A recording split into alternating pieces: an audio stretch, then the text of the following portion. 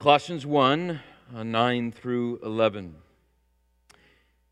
And so from the day we heard, we have not ceased to pray for you, asking that you may be filled with the knowledge of His will in all spiritual wisdom and understanding, so as to walk in a manner worthy of the Lord, fully pleasing to Him, bearing fruit in every good work and increasing in the knowledge of God, being strengthened with all power according to His glorious might, for all endurance and patience with joy. The grass withers and the flower fades. The Word of God is forever. Thanks be to God. Amen. Paul begins this passage where he's echoing from verse 4 here in Colossians. Verse 4 there he says, "Since we heard of your faith in Christ Jesus and of the love that you have for all the saints, because of the hope laid up for you in heaven, of this you have heard before in the word of truth, the gospel." And he says there in verse 4 that they've heard of this reality, that they've seized upon the truth of God. And now he says in verses 9 and following that ever since that, not only have they not stopped giving thanks for this, but he says now they haven't stopped giving prayers on behalf of the Colossians. And now did you notice what it is that he is praying for them? He says this in the second part of verse 9. This is the prayer he's praying for them. He's asking that you, being the Colossians, that you may be filled with the knowledge of His will in all spiritual wisdom and understanding. When Paul is praying for the Christians in Colossae, he is not praying for their wealth. He's not praying for their comfortability. He's not even praying that they wouldn't be persecuted. What he is praying for, above all else, he says, is that they would grow in their knowledge of God's will and all spiritual wisdom and understanding. Now here's the question for you. Why is he praying that? Don't they already have knowledge of God's will? They've become Christians. They've believed. They have knowledge of God's will. And yet, what Paul prays here is that they may be filled with knowledge of God's will in all wisdom and understanding. He's praying that that knowledge that they already have, he uses the word filling, that it would fill them.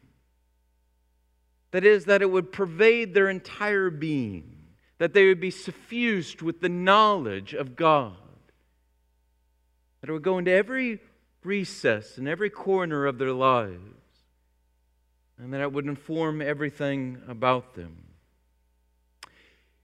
This is interesting because what's happening in Colossae is that there are heretics in Colossae. It's the beginnings of what eventually would be called Gnosticism. That is, that there was some greater knowledge that needed to be uncovered, that needed to be received.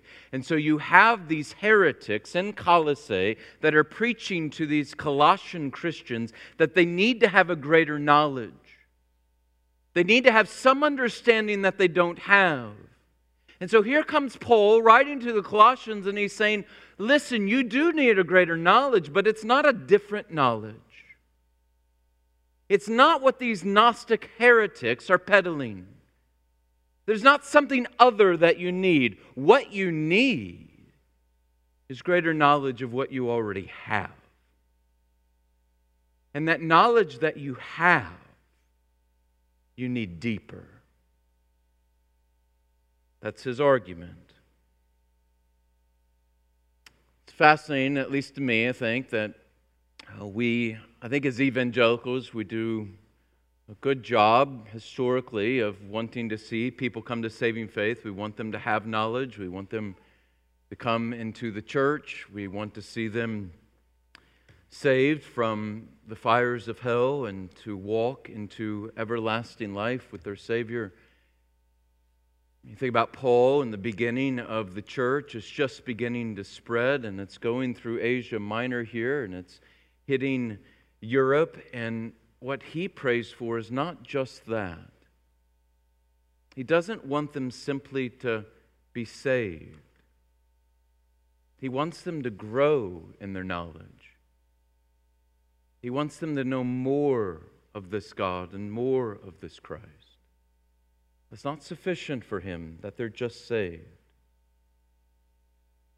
I was thinking on the drive here, I met a pastor years ago, and we were having a conversation, and probably in that conversation, in a matter of about 2 hours, he said to me probably a dozen times that he had never been to seminary. And it was a matter of pride for him that he had never been to seminary. And I remember pressing him in the conversation about that. Why is it that you've brought this up now a dozen times? And his pushback to me was, well, I just live with Christ and then I preach Christ. I don't need all of that stuff that seminaries give you. He frowned upon knowledge.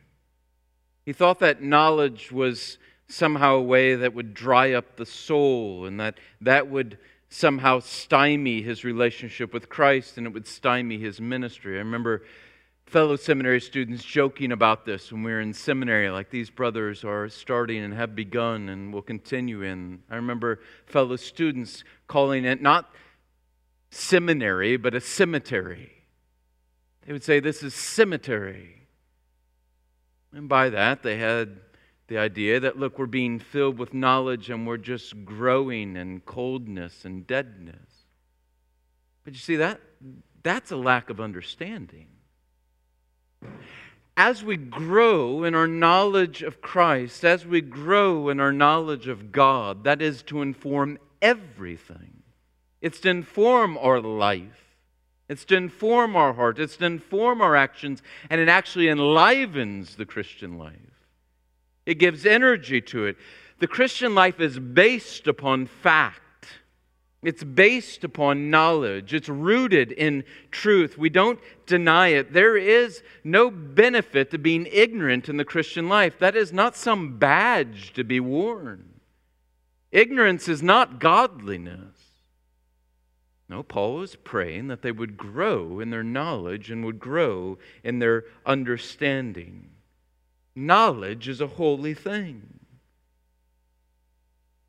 But notice something here.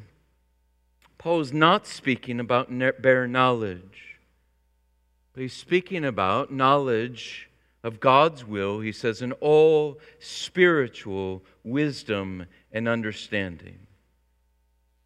There are two things that he's bringing out here that I think are helpful for us. One, he prays that they would be filled. You notice that's passive. That is, that they would be filled. They are the receiver. They are the vessel.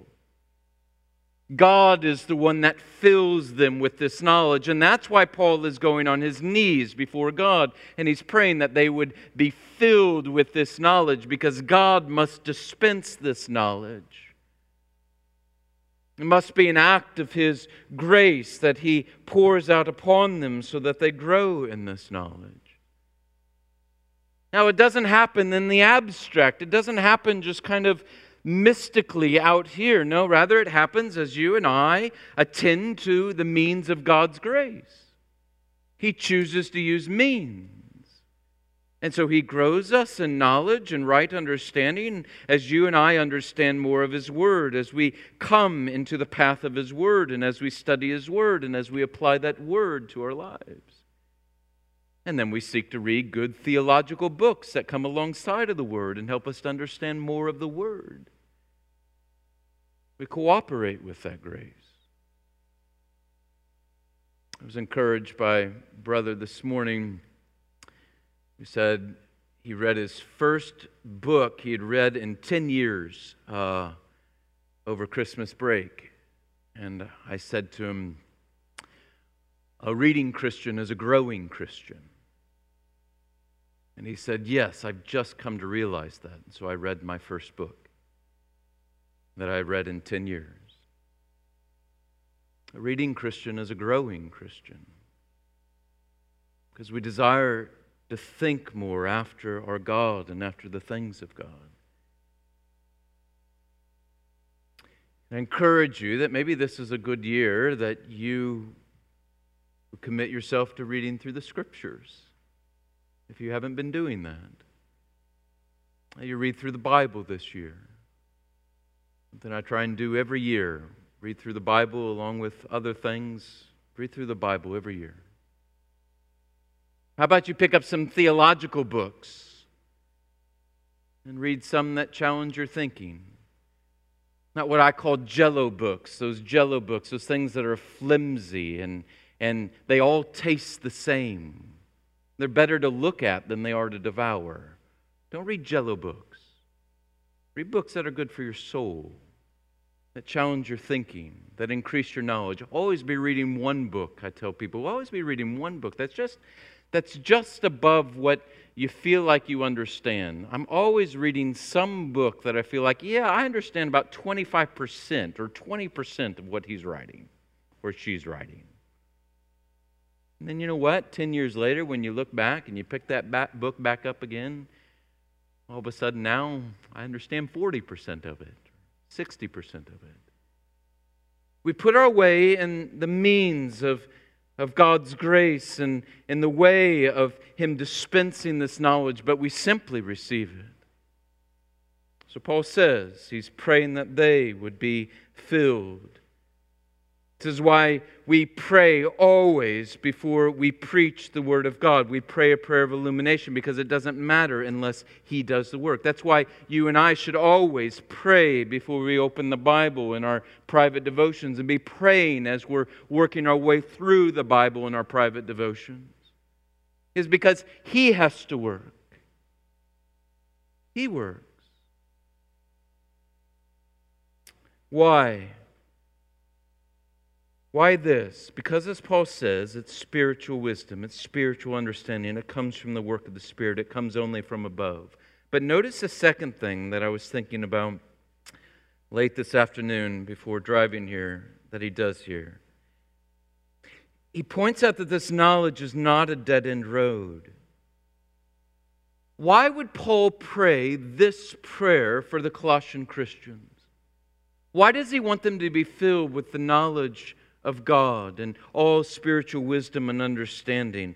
He says, verse 10, so as to walk in a manner worthy of the Lord, fully pleasing to Him, bearing fruit in every good work and increasing in the knowledge of God. This is not knowledge so you win a Bible trivia contest. This is knowledge so that it informs your living. In the Bible, having knowledge of God, having knowledge of His Word, it is always, always tied to experience. You don't truly know in a biblical sense unless you're living it. You have a cognitive understanding, but you don't know. And so what Paul is praying is that they would know, that they would be filled with this knowledge. And what does it look like to be filled with this knowledge? Well, he says to be filled with this knowledge means that you're bearing fruit, that it's evidenced in your life, that it informs your living. Knowledge and action are always interconnected. You see, the problem with those students that were complaining about seminary being a cemetery was that they didn't understand that all doctrine is meant to lead to doxology. All theology meant to lead to doxology. Everything that you and I learn is to form within us more and more praise to our God. But it does. That's what it's to do.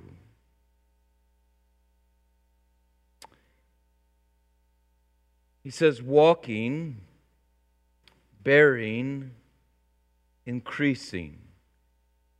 Those are all in the present tense. That means that they're continual. And you'll notice that they all have this idea of progress. He says, bearing fruit in every good work, increasing in the knowledge of God. They're tied together. As you and I bear more fruit, and as we increase in the knowledge of God, they're interconnected.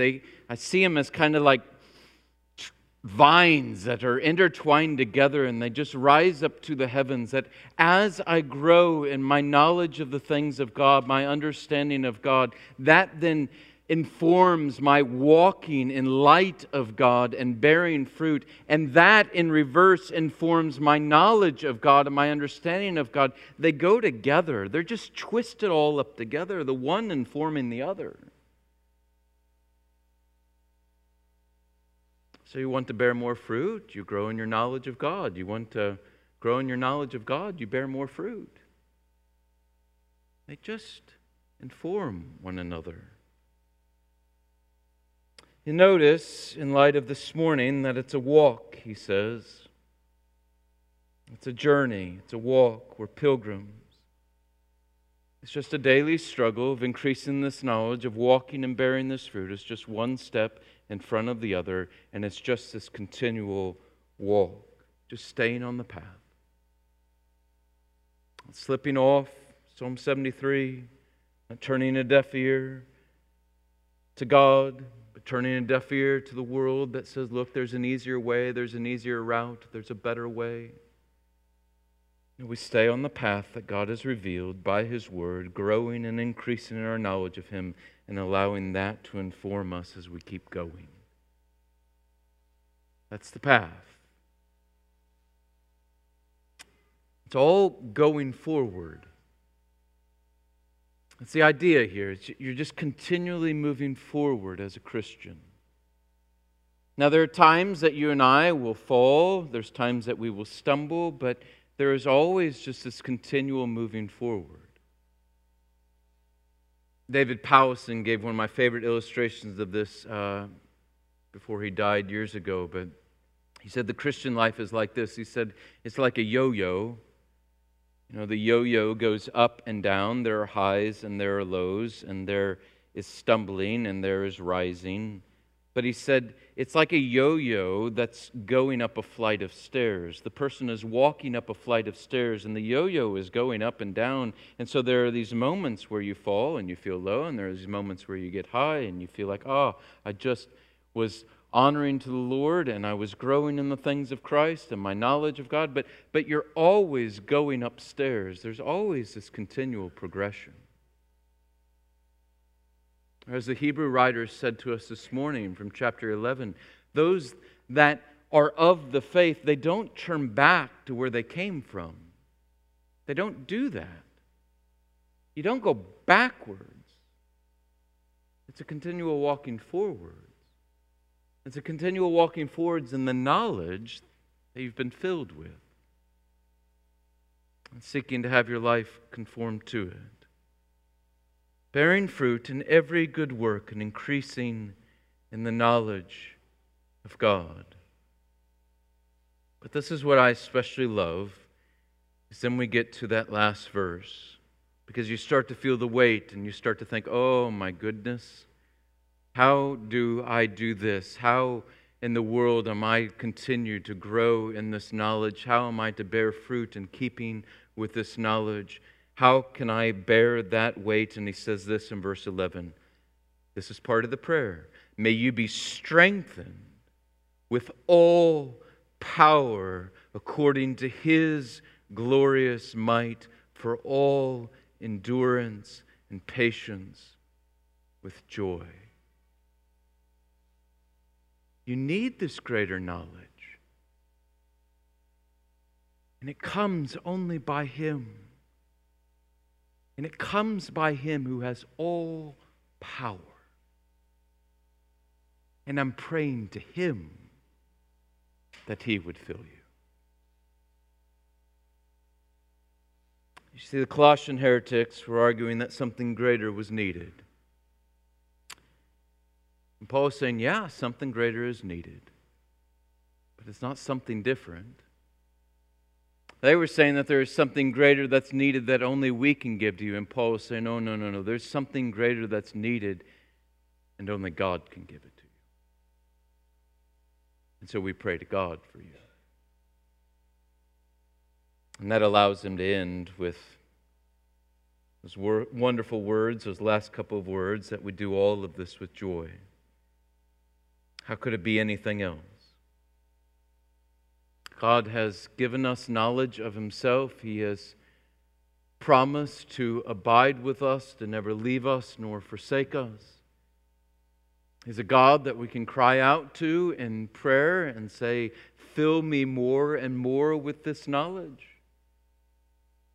He is the one that conforms us more to the likeness of our Savior so that we have fruit, bearing fruit in keeping with repentance. He's a God that shapes our minds so that we can truly be heavenly minded and allow that to inform our actions in this world. He is a God that has given us His Word to steep us in this truth so that we can more understand Him and look more like our Savior. And He does all of this by His magnificent power. All this by His might. Paul is saying we can endure anything with joy, because this is our God, and this is the God whom we're praying to on your behalf.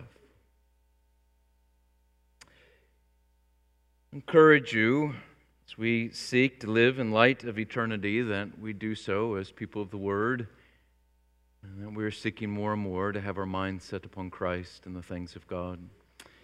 Allow that to inform our living. Let's pray, and then we'll close in song and do some soup together after this little meditation.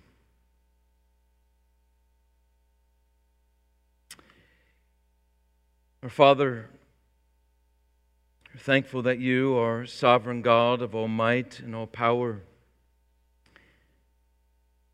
You're also a God who gives good gifts, that every good gift comes from above, from you, the Father of lights, with whom there is no variation or shadow due to change. We pray, along with the Apostle Paul, that you would fill us with all knowledge of you, that you would give us spiritual understanding, that you would help us to walk and to bear fruit according to the knowledge that we have. That we would be a people of truth. That we would truly know it. And that it would saturate our living. That it would pervade our being. That it would inform our living. For your glory and praise. I thank you for your word and thankful for its truth. Bless it to us, we pray. In Christ's name, amen.